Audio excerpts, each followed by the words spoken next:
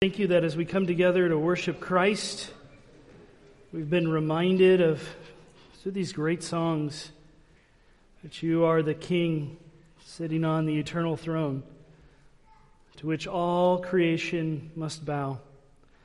Father, as we come to your word, may we come with hearts that are bowed before you, lives that are willing to submit to whatever it is your word says. Father, help me to speak clearly and faithfully. We pray this in Christ's name. Amen. Well, open your Bibles with me to 2 Corinthians chapter 10. 2 Corinthians 10, and please stand with me. Please stand for the reading of God's Word. We're going to read verses 1 through 6, and then we will focus on verses 3 through 6 in our time. And as a reminder, this is God's authoritative, inspired, sufficient, infallible, inerrant word. And we submit to what he says. Let's read this together. 2 Corinthians 10, beginning in verse 1. Now I, Paul, myself urge you by the meekness and gentleness of Christ, I who am meek when face to face with you, but bold toward you when absent. I ask that when I am present, I need not be bold, with the confidence with which I propose to be courageous against some who regard us as if we walk according to the flesh. For though we walk in the flesh, we do not war according to the flesh. For the weapons of our warfare are not of the flesh, but divinely powerful for the destruction of fortresses. We are destroying speculations and every lofty thing raised against the knowledge of God. And we are taking every thought captive to the obedience of Christ. And we are ready to punish all disobedience whenever your obedience is complete. This is the word of the Lord. You may be seated.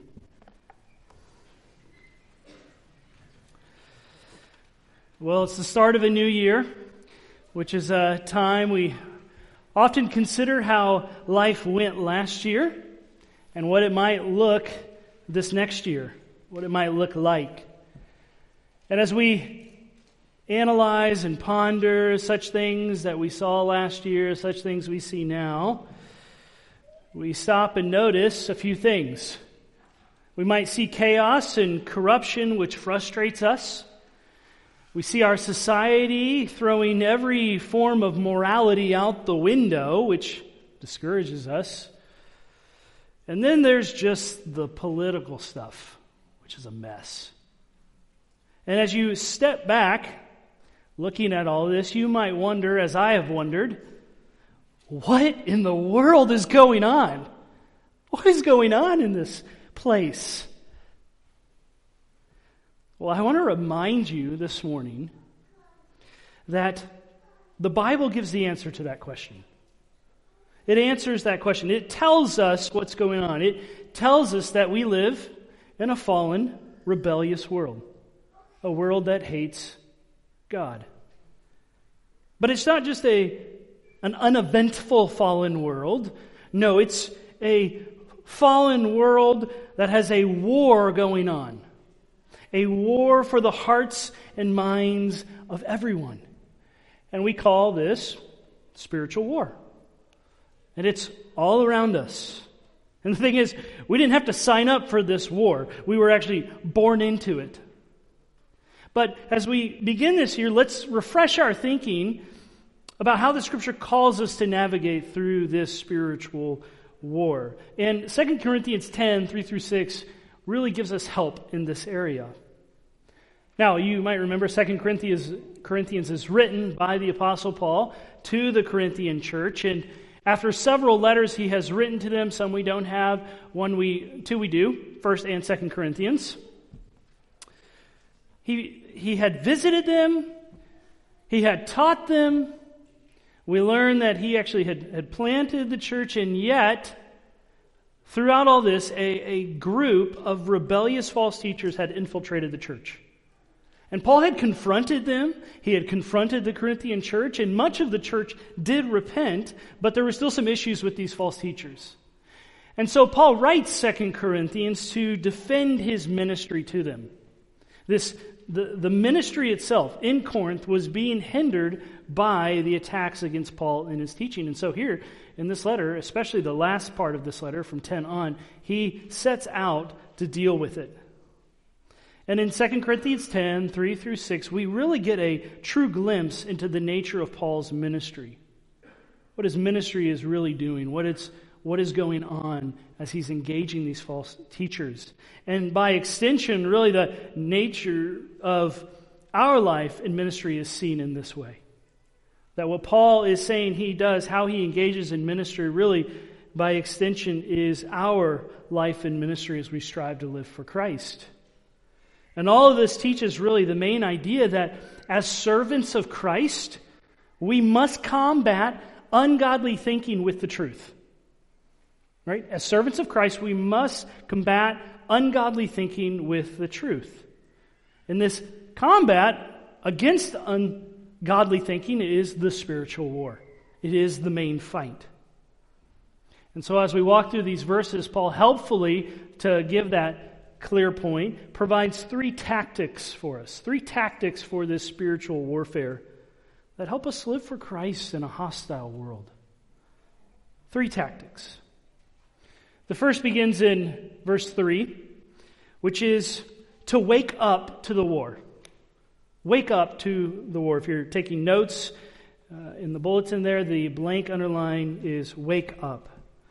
Wake up to the war. This is the first tactic given by Paul. He says, "For though we walk in the flesh, we do not war according to the flesh."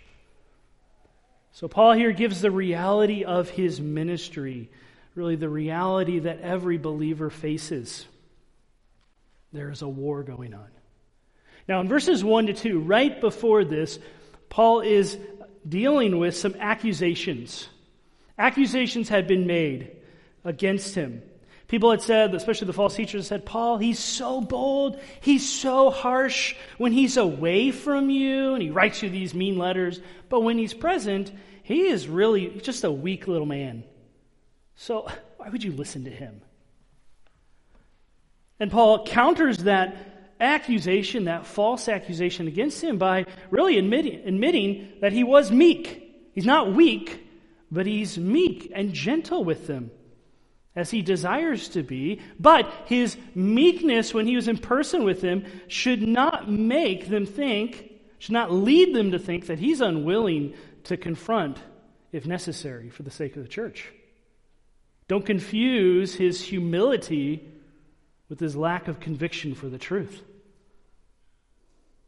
So they accuse him of his character there, but even further accusing his character, they would say in verse 2, well, Paul walks according to the flesh.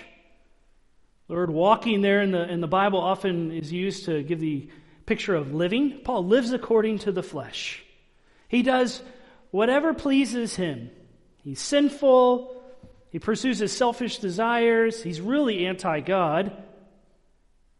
And so this ministry he's doing with you, it's just to take you for granted, to gain something from you. And believe it or not, the Corinthians some of them had been wrongly persuaded that Paul was engaging in ministry this way, that Paul was someone engaging in ministry as being self-centered, tyrannical, and only doing it for his own benefits.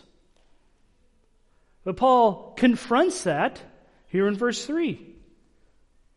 So while he'd been accused of walking according to the flesh, verse 3 begins, "For though we walk in the flesh, we do not war according to the flesh."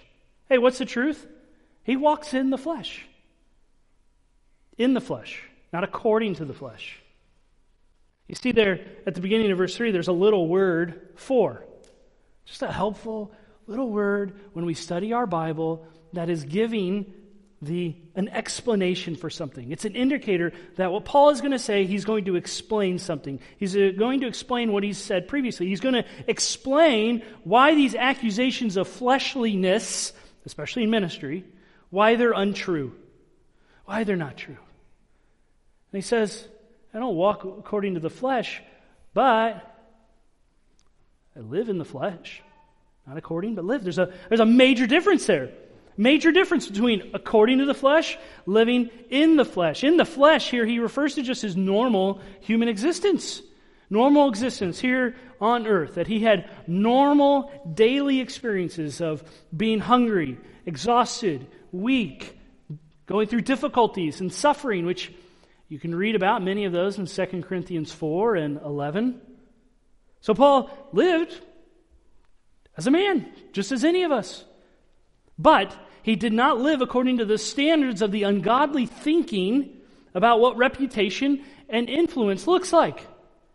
He did not buy into this worldly mindset of what it takes to be heard, what it takes to be popular, what it takes to have authority. He says here, he does walk in the flesh, but he goes on, we do not war according to the flesh. We do not war. So in these verses, 3 through 6, this is the main verb. What does that tell us? This is the main point.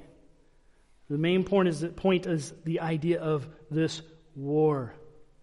So he moved. He shifted from a picture of walking to now a picture of warfare. Really highlighting what his ministry, what his life is like. It's a war.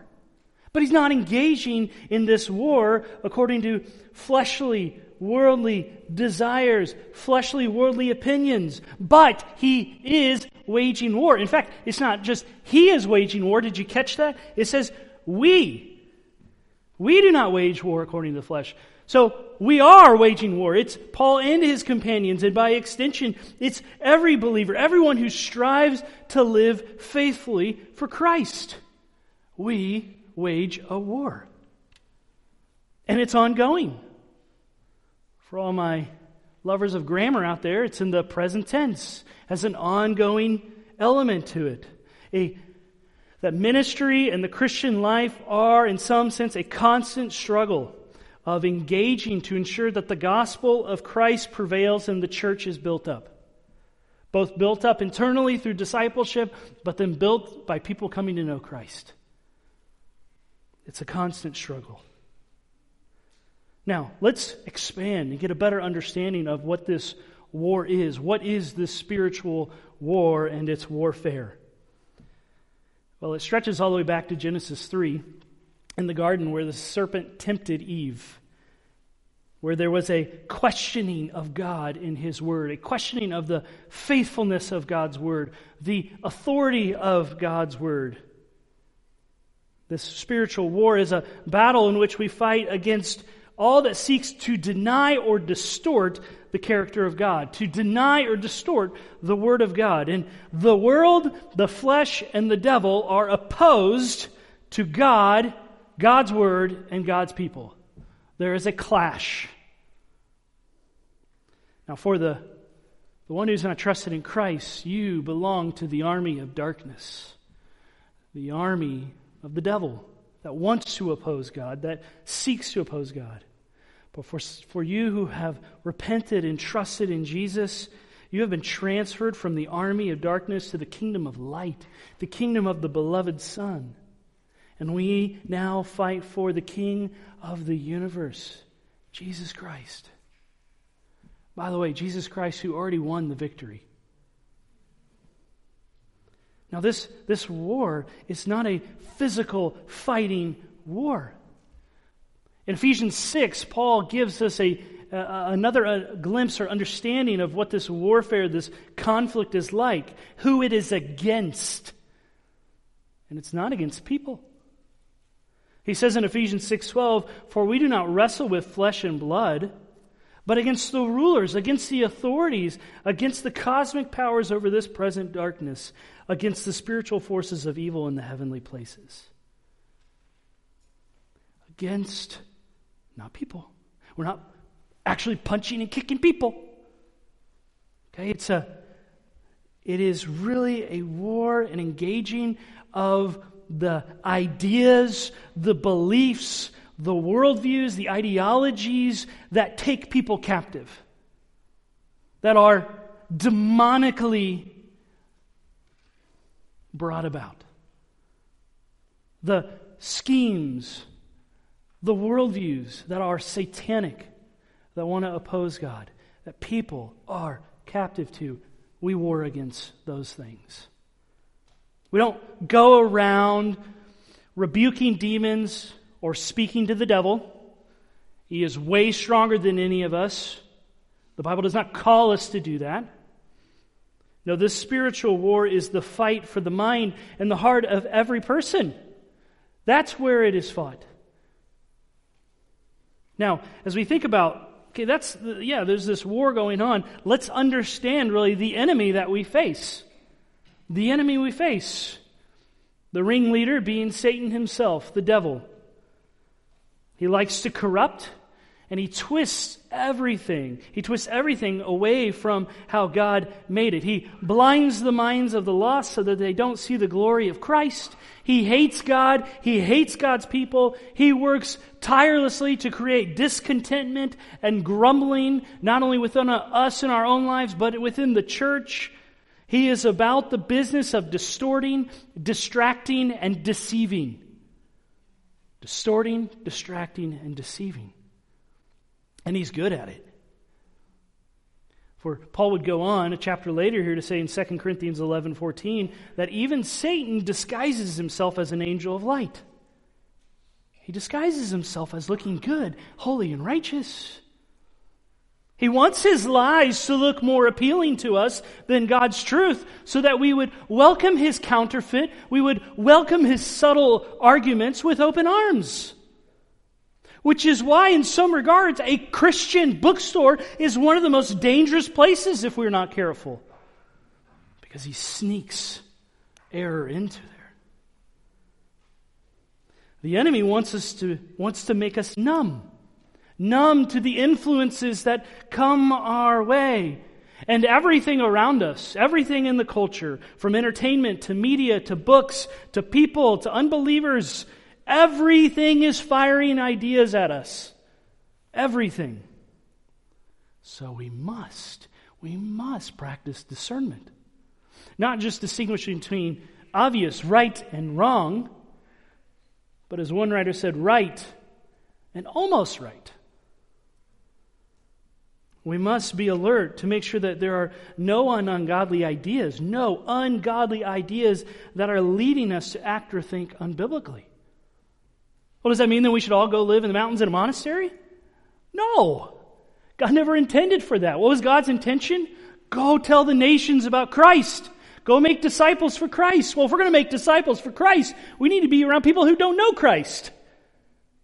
Doesn't mean we live according to the standards of people that don't know Christ, but we need to be around them and engage with them so that they will hear the truth that will set them free. It's a war to do that. And we can't escape it. But we also must not be lazy in it. We must not be lazy. We must wake up to it. We must prepare ourselves, as the Apostle Paul would call us in Ephesians 6:10, where he says, be strong in the Lord and the strength of his might. Be strong. Be strong. Which means the battle is hard, but our strength comes from the Lord. I'd encourage you, for a fun exercise, to read through Ephesians 6:10 through 19 this week and take note of, in this war, what armor has God given us? And how are those pieces of the armor described? It is an encouraging and helpful endeavor. But we can't be lazy. We can't be passive. We must wake up to it and prepare ourselves for it. So if we have been lazy, if we have been apathetic, what do? We need to repent. Repent of that. Confess to the Lord. Turn away from it. And pray, Lord, help me to be strong, to trust in you and to be strong, to be alert to the attacks of the enemy, to be alert to the ideas coming my way, and help me to respond rightly as you say I should. Help me. We must wake up to it. Wake up to this war. Well, this leads us maybe to wonder then, okay, we're in a war, we're in this battle, what weapons are we to use? Paul is using warlike language. Okay, so what are the weapons? What do I use? Well, thankfully he provides some helpful insight on that in our next point, our next verse, verse 4. the second tactic he gives us is that we are to employ the right weapons. Employ the right weapons. If we're going to see the battle around us and then live for Christ in the midst of it, we must use the appropriate weaponry. And as we look at verse 4, what's it say? For the weapons of our warfare are not of the flesh, but divinely powerful for the destruction of fortresses. What do you see there at the beginning of verse 4? The word for again.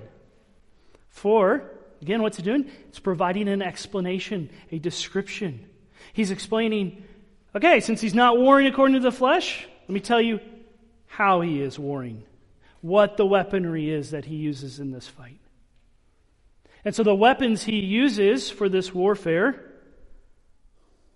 are distinct. The idea of, when he uses the term weapons here, weapons of warfare, this term refers to both offensive and defensive equipment that is, listen, purposefully designed to prepare someone for military engagement. Right? So it's offensive, defensive, special equipment designed for the purpose of engagement. And it readies the soldier to engage while also protecting from various attacks. Did you catch that? Ready to engage, equipped to engage, but also protected. And so he really sets up here in this verse 4 a contrast between two different kinds of weapons. We see the first, the weapons of warfare that are not of the flesh, but then we see weapons of warfare that are divinely powerful. So let's look at both of those. The first that he does not use, that we should not use, are of the flesh, or merely human, you could translate it. These are, as James 3 would kind of give us insight into this, earthly wisdom, reasoning and ways of operation that are marked by jealousy, selfish ambition, disorder, evil practices. Really, this fleshly weaponry, this fleshly earthly wisdom is demonic. Demonic. It is originating from all that opposes God and seeks to oppose God. I liked how, studying for this, coming across a portion of commentary that John MacArthur wrote concerning the weapons of the flesh, what they are. And I thought this was helpful. He says this, quote, "The weapons in Paul's arsenal were not those of human ingenuity, human ideology, or human methodology. Human reason, wisdom, plans, strategies, organizations, skill, eloquence, marketing, religious showmanship, philosophical or psychological speculation, ritualism, pragmatism, or mysticism are all ineffective weapons against the forces of the kingdom of darkness. They cannot rescue sinners from the domain of darkness or transform believers into Christ-likeness. Such weapons gain only superficial, temporary, and deceptive victories at best." Wow, that's helpful, because we are in a world set up with all those things. We are coming across all those reasonings, models, methods, you name it, all the time. And so I couldn't help but ponder, okay, so those are kind of areas, categories. What practically does church life look like if we're doing this according to the flesh, using weapons of the flesh? As I thought through it, I thought, wow, it will be a church that is driven by pragmatic, seeker-sensitive, showy services meant to meet people's wants, not needs, wants. Often we've seen in history that church gets tailored for the unbelievers, and it becomes very self-focused. Go to the church with the programs that meet your interests. So it's all about me. And so as I dug a little further, I thought, I wonder what some stunts pastors have done that would fall in line with this. And boy, that was frustrating. Let me give you a couple. I had to cut. There were so many. I'm going to cut it down to two. pastors doing irreverent stunts to spice up the preaching. You could be like the pastor who cuddled in a bed on stage with a mannequin so that he could preach on relationships. Or, how about the pastor who thought it would be helpful while he preached to sit in a car that they would blow up? Yes, they did it. Yes, he lived. And no, we are not doing that at Eastridge. We don't have the insurance for that. But these are foolish, irreverent examples of human weapons, fleshly ideas to appeal to the lost. And the church needs to stop this. They need to stop this silliness and instead spread the Scripture. Why spread the Scripture? Well, because the truth of God's Word, as Paul would go on to say, is divinely powerful. It is, what does it say? Divinely powerful, or powerful to God. That the weapons Paul uses are powerful, this is what it means, powerful to accomplish God's purposes. And this text would tell us that the purposes here are making himself known, that God makes himself known, and he brings about obedience to Christ. So these divine weapons accomplish this purpose. So you ask, okay, what were these weapons? Come on, Paul, what were they specifically? Well, he doesn't specifically tell us, but he does say they're not of the flesh, and they have divine power to destroy fortresses. Well, the only thing that has that kind of power is the truth of God's Word. And think about the context here. Paul is countering lies with what? The truth. The truth. The truth is the ultimate weapon. The truth is what would deliver these Corinthians from the deception of the false teachers. The truth is the supreme weapon. And the truth is found in God's Word. It is God's Word. In fact, Paul would list in Ephesians 6:17 that among the armor of God, the sword of the Spirit, which is the Word of God. And the Bible is God's Word. It is the weapon of truth, and it bears the power of God Almighty. This was the weapon that Paul employed.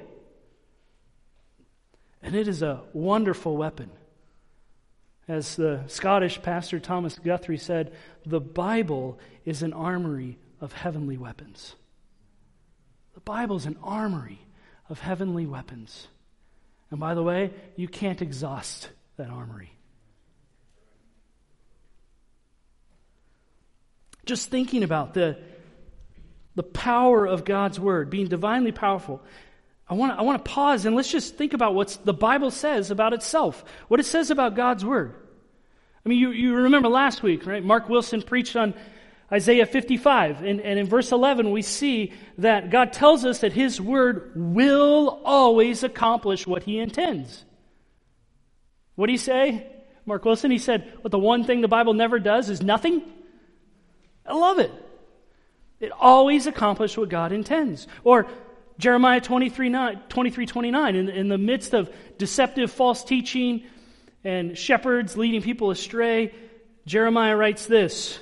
The Lord says, "Is not my word like fire, declares the Lord, and like a hammer which shatters a rock?" It's powerful. It can break any fortress, any faulty thinking, any lie, any corrupt worldview. It smashes it. Any hard heart, God can break the hard heart. But not only that, it's like a fire. It can burn through the lies and set the believer on fire with zeal for Christ. Or how about this? We know Romans 1:16, right? For I am not ashamed of the gospel, for it is what? The power of God for salvation to everyone who believes. He doesn't say it might be the power. It could be possibly the power. No, it is the power of God for salvation. If there's going to be salvation, it takes the gospel. Where do we find the gospel? We find it written about in the Word of God, in the Bible. Or you might remember Hebrews 4:12, which compares the Word of God to the sword of the Spirit, which cuts through, it pierces through the most tangled thoughts and intentions of the heart. Right? We're deceived by our own heart. Doesn't Jeremiah say that? Heart is deceitfully wicked. But what is it that can cut through that deception? It's the Word of God. Or even you get to the end of the story. In Revelation 19, when Jesus returns, you know what happens when He returns? By His Word, He instantly defeats all His enemies, and all the nations are subdued under Him. By His Word. That is the power behind what we carry with us all the time. And let's just pause for a moment and think, how blessed we are that we have copies of this in our language we can't carry around all the time, or on our devices. We can constantly go back and see what God's Word said. We can test what is said by the Scriptures. So this powerful Word, the ultimate weapon of the truth, this was the power of Paul's ministry. It wasn't Paul himself. It was the truth. As God's servant, Paul ministered under God's authority with a weapon that carries the force of the omnipotent God. Do you realize that? Do you realize that when we carry this around and we read this daily, we are reading the words of the one who is so powerful, He spoke everything into existence? God's Word is powerful, it's authoritative, it's sufficient, and it's effective in accomplishing God's purposes. Why do we think we need more? We don't. What we need is to know what we have. We need to know the Bible, obey the Bible, and engage others with the Bible, whether they believe it or not. The Bible is the power. Not my eloquence of speech. Not my crafty ways to turn a phrase. It's the Scripture. So it is divinely powerful. This weapon is divinely powerful. What's he say? There's that little word again, for the destruction of fortresses. This is the purpose. The use of the Word, of the truth, is to destroy fortresses. So I want you to imagine an ancient city that has this structure with reinforced walls that people could flee into and be safe when an army would invade. And these formidable structures were meant to withstand the most aggressive attacks. So it would take a powerful weapon to destroy the fortress. And here Paul uses the idea of fortresses to represent ways of thinking against God. As we consider what he says next concerning thoughts, speculations, the fortresses represent ideologies, systems of thinking, ways of thinking, concepts, worldviews, anti-God arguments, anti-God beliefs. And so these false arguments that Paul is dealing with were like fortresses set around the minds of the people to keep them from what? To keep them from understanding the truth. And it is these ways of thinking that we need to engage with the truth, to tear down those barriers. And the good news is that no human opinion can stand before the truth of God's Word. No human opinion can prevail over God's Word. Isn't that encouraging? Because you know what that means? That means we don't need to fear psychological or theoretically scientific arguments that just seem so complex they must be right. It means we don't have to shy away from those who have complex speculations against the truth. We don't even need actually to be experts on those things. What we need is to be competent with God's Word. Competent with the sword that can tear down those complex arguments. And so let's ask ourselves, are we competent with God's Word? Are we employing this weapon in the fight? We need to grasp firmly this ultimate weapon of the truth, to have God's Word rightly understood and God's Word rightly applied, to know it, to submit to it, to share it, to trust God when we share it that He does what He intends. And if we feel like we aren't competent, don't know it, what do? We get in it.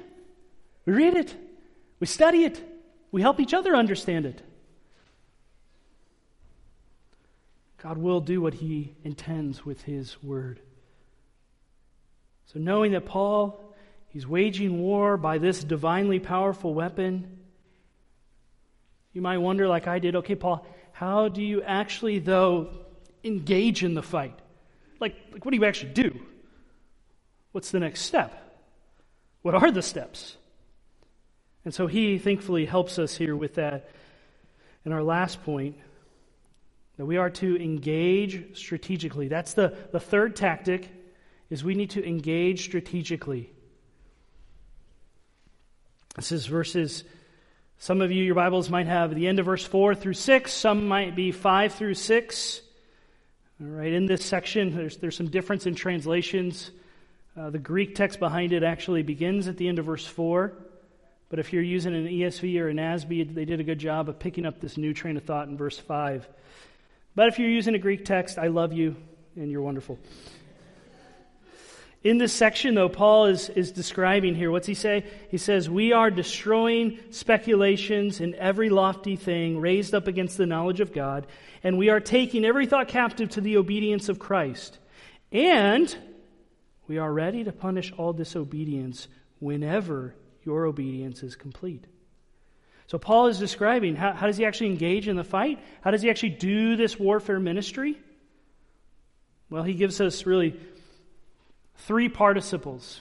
Okay, for my grammar nerds out there, 3 participles. They support the main verb to provide the steps, the process by which, the means by which he engages this war. The first step, this is the beginning of, you see in verse 5, it's destroying arguments opposed to God. Destroying arguments opposed to God. This is where he says, we are destroying speculations and every lofty thing raised up against the knowledge of God. We're destroying it. We're tearing it down. And it's in all 3 of these participles are what we call present tense, so they're ongoing. He is continually engaging and tearing down speculations, lofty things raised against the knowledge of God. He's not leaving anything standing. He's not settling for any, we agree here. Yeah, we disagree over here. It's not a big deal.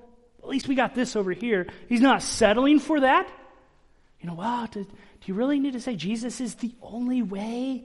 That seems so harsh. They have good intentions. No, we don't settle for that. This is a major issue. Jesus is the only way to be reconciled to God. And so we are tearing down arguments raised against God, speculations, which are thoughts, reasonings, patterns of thinking, no matter how fancy they might sound, or from whatever academically astute person they come from. We also tear down every lofty thing, or if you have the ESV, it says lofty opinion. The point here in this idea is something lifted up. So we tear down all arrogance, things that are arrogantly put forward that actually oppose God. Pridefulness here. This is the mindset, the reasoning of, we actually know better, right? Those Christians, they're historically dumb. They don't know. This is where our culture is now.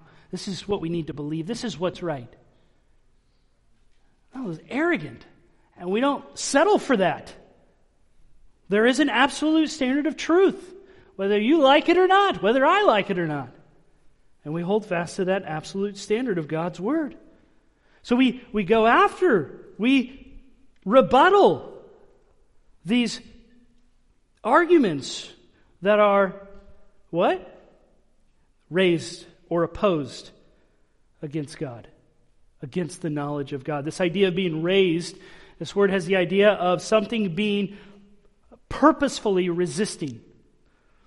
These arguments purposely are brought forward to resist people knowing God. They're barriers, walls, defenses raised to keep people from knowing the one true God. And you might ask, okay, well, why is it so important we deal with these arguments? Well, it's so important because people's eternity is at stake. Salvation depends upon knowing the Lord. Right? Remember John 17:3? This is eternal life, Jesus says. This is eternal life. That they may know you. Talking about the Father. That they may know you, the only true God, and Jesus Christ whom you have sent. We must know the truth about God. Christianity is not a feelings-based religion. It is content-driven. There are things we must know if we are to be reconciled to God. We must know who God is. We must know our sinfulness and the wrath we deserve. We must know the perfection of Christ. We must know the sacrifice of Christ. We must know who Christ is. We must know what it takes to respond rightly. It's repentance and faith. We must know that if we are to be saved. Do you know that? Do you know the gospel? Do you know Christ? Though God is high and holy and righteous and perfect, we are naturally sinners who shake our fist at Him. The Bible calls us enemies of God, hostile to God, deserving His wrath because we have spit in the face of the eternal King. And yet, though deserving wrath, He in love sent His Son to live the perfect life we never could. Yet the Son died then purposefully to pay for our sins and to pay for them in full on the cross. And though He died, He didn't say that He rose again from the grave and is alive and calls every one of us to repent and trust in Him. Have you done that? If you have, the Bible says you know Him. You know the one true God and Jesus Christ whom He has sent. If not, you must do that today. Please, I plead with you, stop gambling with your life. Your location in eternity will be based on what you did with the gospel. Did you repent and trust in Jesus? Or did you reject Him? Please trust in Him, know Him. And as we think about this war, we must be willing to articulate the truth so that the barriers that others have created can be torn down and the light of the gospel can shine in. Ultimately, so that people will know Jesus and be saved. As we think about these arguments, these speculations that are raised, these ideologies, I want to take a few moments, and I actually want to go through a few of them that we run into. Not only do we run into, but we ourselves might find temptation towards. So let's walk through a few of these ideologies. You could call them the isms, I-S-M-S, isms, because they end with isms, right? And to give credit where credit is due, I was helped by some work by Paul Tripp and John MacArthur in thinking through what these things are. The first one is relativism. Okay, so what's an ideology that we do face? One is relativism. Relativism. This says, hey, there's no objective truth. There's no objective standard, absolute standard for life. Everyone gets to determine what's right in their own eyes. In fact, they can just change what they think is right depending on their circumstances. What's an example of that in our culture? Well, it would be postmodernism, postmodern thinking, the whole battle for what is truth. That wages everywhere. And so the world says with relativism, do what you want. But God says, I am the way, the truth, and the life. No one comes to the Father but through me. Is Jesus speaking. Another ism, another ideology would be individualism. Individualism. This is where it's all about me. My happiness, my needs, my wants, my rights. I'm going to live in a way that denies or ignores any personal responsibility towards God and others. What are some examples of ways we might see this? Well, you might see it with a poor work ethic. You might see it in complaining. Or the taglines of our culture in major media and entertainment. Just follow your heart. Believe in yourself. The self-esteem movement is an example of this. A lack of prayer is an example of this. Not asking others for help when you really truly need help can be an example of this. And so in an individualism, the world says, it's all about you. But God says, worship and follow me. How about materialism? Another ideology, materialism. This is seeking after the treasures of this life with no focus or priority on spiritual realities. Right? We just turn on the TV or YouTube, and the commercials you see there are meant to feed that. Entertainment feeds that. Christmas could even feed that. You're like thinking, oh, what do I want for Christmas? I want this and this and this and this and this. And then when your kids don't get what they wanted, what is it? Can we go to the store and buy more toys? I need more toys. I didn't get the toys I wanted. With materialism, the world says, you need more, and you deserve more. God says, be content with what you have, for I am enough. Or another ideology would be victimism. Victimism. This is not taking responsibilities for actions or sins. In fact, excusing them, blame shifting. You don't see the need to change or confess your sin. It's everyone else's fault. Where do we see that in our culture? Well, this is the current social justice and woke movement. The world says with this, it's everyone else's fault, so make them pay. God says, humble yourselves and repent. Or lastly, we face naturalism. Naturalism.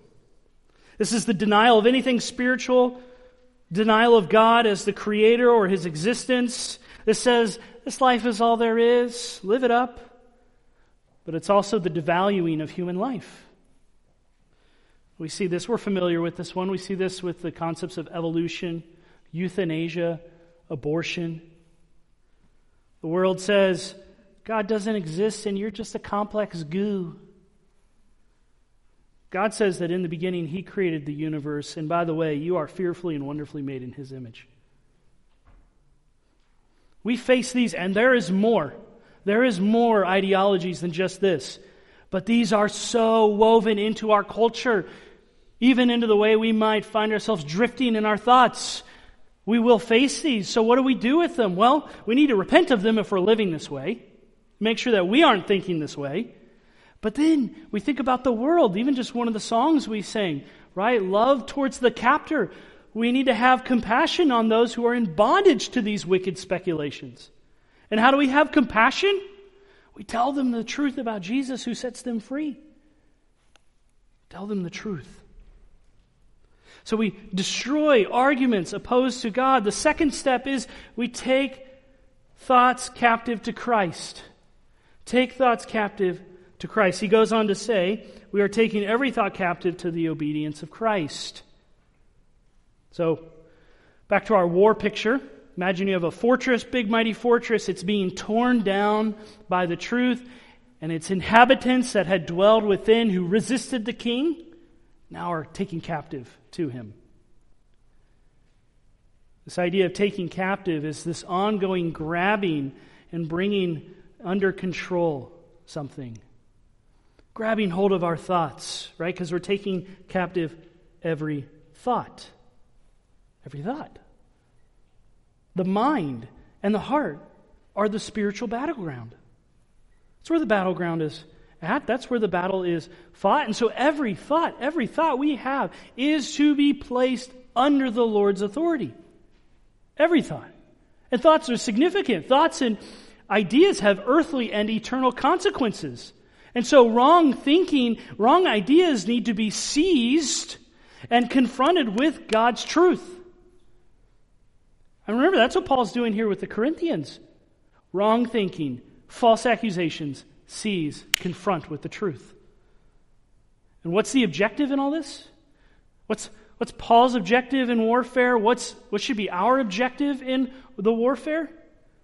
Well, it's what he says at the end of verse 5. Obedience to Christ. Obedience to Christ is our objective. Why? Because obedience to Christ shows you truly know God.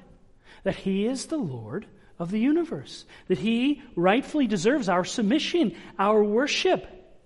And so everyone needs their thoughts to come under the authority, the direction of the Lord, so that there would be no barrier from people knowing God. So let's think. What does it actually look like to take thoughts captive to Christ? What does it look like? How do we do that? Well, first, we take whatever we hear, whatever we see, or maybe whatever we personally think, and we ask the question, is it true? Is it true? You can run it through the Philippians 4:8 test. Okay, what I'm hearing, what I'm thinking, is it true? Honorable, just, lovely, pure, commendable, excellent, worthy of praise. If it is, praise the Lord. If not, when there is a thought that is untrue, that is hurtful, that is ungodly, then we must stop that thought and say, no, that does not honor Christ. And then we replace it with the truth of the Scriptures. I get rid of the ungodly thought and I place my thinking on the truth. And while at the same time I pray, Lord, please help me to dwell on this truth. Help me to dwell on what's right. Or when we think about taking thoughts captive in a discipleship culture with other believers, we should help each other learn how to submit our thoughts to the Lord, how to live according to His Word. That's discipleship. But if we're engaging an unbeliever, that's not discipleship. That's evangelism. That we present them with the truth so that, Lord willing, they would be taken captive to Christ and trust Him. And all this, we can't be passive. People's eternity is at stake. In fact, our walks with Christ are even impacted by it, what we do with our thoughts. So first step, we destroy arguments opposed to God. Second step, we take our thoughts captive to Christ. And the third step is what we find in verse 6. We be ready to discipline if necessary. Be ready to discipline if necessary. So after intentionally tearing down false worldviews and putting our thoughts under the reign of Jesus, the apostle ends this with giving a warning against continual rebellion in the church. It is interesting, if you look at verses 5 and 6, there is a repetition of the word every or all. It's the same word in the Greek text. He says in verse 5, every lofty thing. So every lofty thing. Then he says every thought. And then here he says all or every disobedience. That threefold repetition. Giving the idea here, he's emphasizing the total victory and rule that Christ has. That there's nothing that escapes the necessity of being submissive to Jesus. Every thought, every belief, every argument, every action must come under the rule of Christ. And so he says, the idea here, we're ready, we're willing to confront when sin is not repented of. We're ready and willing for the sake of the purity and the unity of the church. So he's talking about church discipline here. It's church discipline, though, against those who are persistently disobedient. Now, the word disobedience here, it carries the meaning of a refusal to listen. I refuse to listen, and so I'm going to act in this rebellious way. Paul is talking about those who are intentionally rebelling against God's word and the leadership that God has put in place. Right? Because that's what Paul is dealing with. Accusations against his leadership, which the Lord put him in place.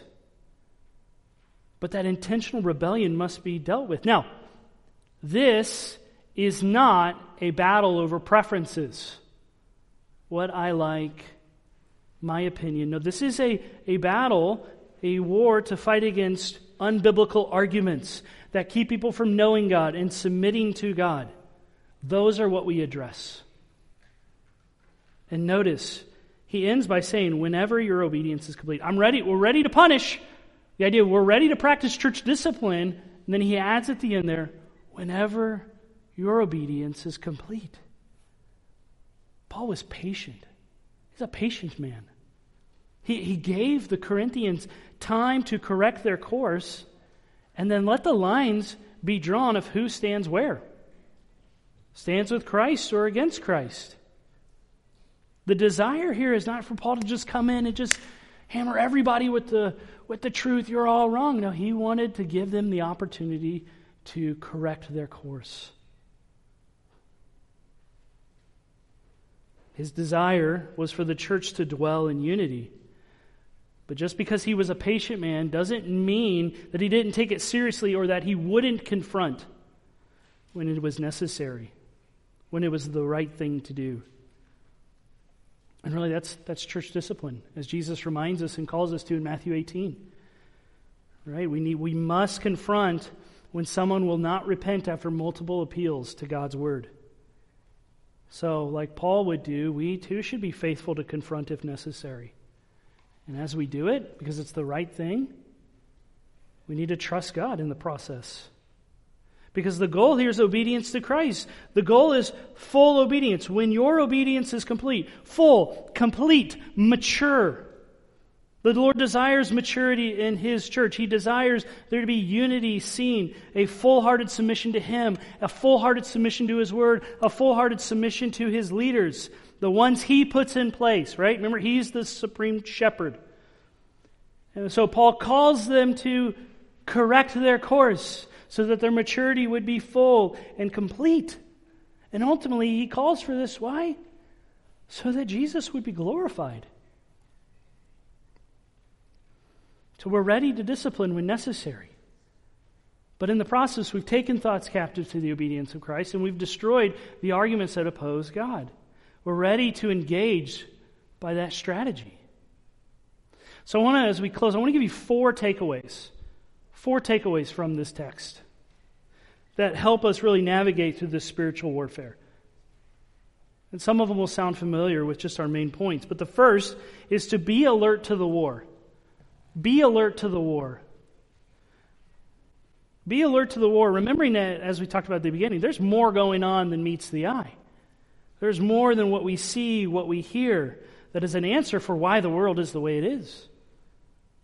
We must, as we're alert, we're discerning and aware of the influences that come our way. And if I could make one special plea, that's to the fathers. Fathers, you are to stand at the gate of your home and protect your family from the lies of this world, from the ungodly influences. So we must be alert to the war. Second, we must engage the world and each other with the Word of God. Engage the world and each other with the Word of God. Well, to do that, that means we must evangelize. We must tell the lost the good news about Jesus. And that means we must be discipling. We must be discipled. There needs to be that ongoing of learning the Word, applying the Word, sharing the Word. Third, we must be captivated by Christ in our thought life. Be captivated by Christ in your thought life. Right? That Jesus would be just wonderful to us. A wonderful Savior. He's been so kind and gracious. So my obedience to Him, I want to obey Him. Look how loving and gracious He's been towards me. Fourth, lastly, think about the context. Paul is calling for the whole church to walk together. So the fourth one is to walk with Christ together. Walk with Christ together. Help each other in obedience to Christ. Help each other to walk in unity as God intended. So be alert to the war. Engage the world and each other with the Word of God. Be captivated by Christ in your thought life and walk with Christ together. So what's going on in the world? Well, there's a war being fought, right? A war being fought. And we're in it.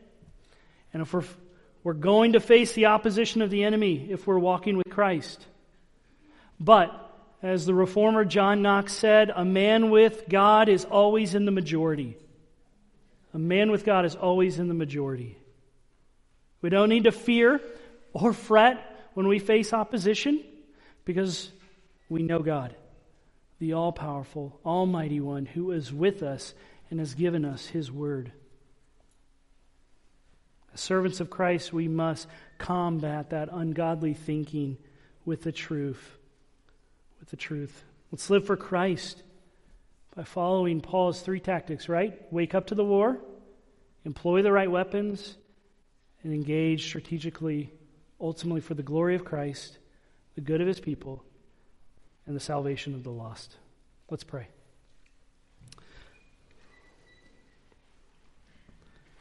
Father, we thank you for your word, that we have it, that we can understand it. We can read it wherever we are. And we thank you that it brings clarity to understand why we see what we see in this fallen world, why we face the hardships we face, and also how we are to respond to it. Father, I pray that we would be people of the book, people of the Bible who know it well, who walk obediently towards it, and are competent to engage each other and the world with it, so that we would see people saved. Lord, we pray that this coming year, we would see many people coming to Christ in this area, that we would see a growth in the church, both spiritually in our own walks, but also growth numerically because more people are trusting in Jesus. Father, please do that work, and we trust that you will, because the weapons you use are divinely powerful. Father, may our worship now be from an overflow of a heart that is continually captivated to Christ because he is lovely. We pray this in Jesus' name. Amen.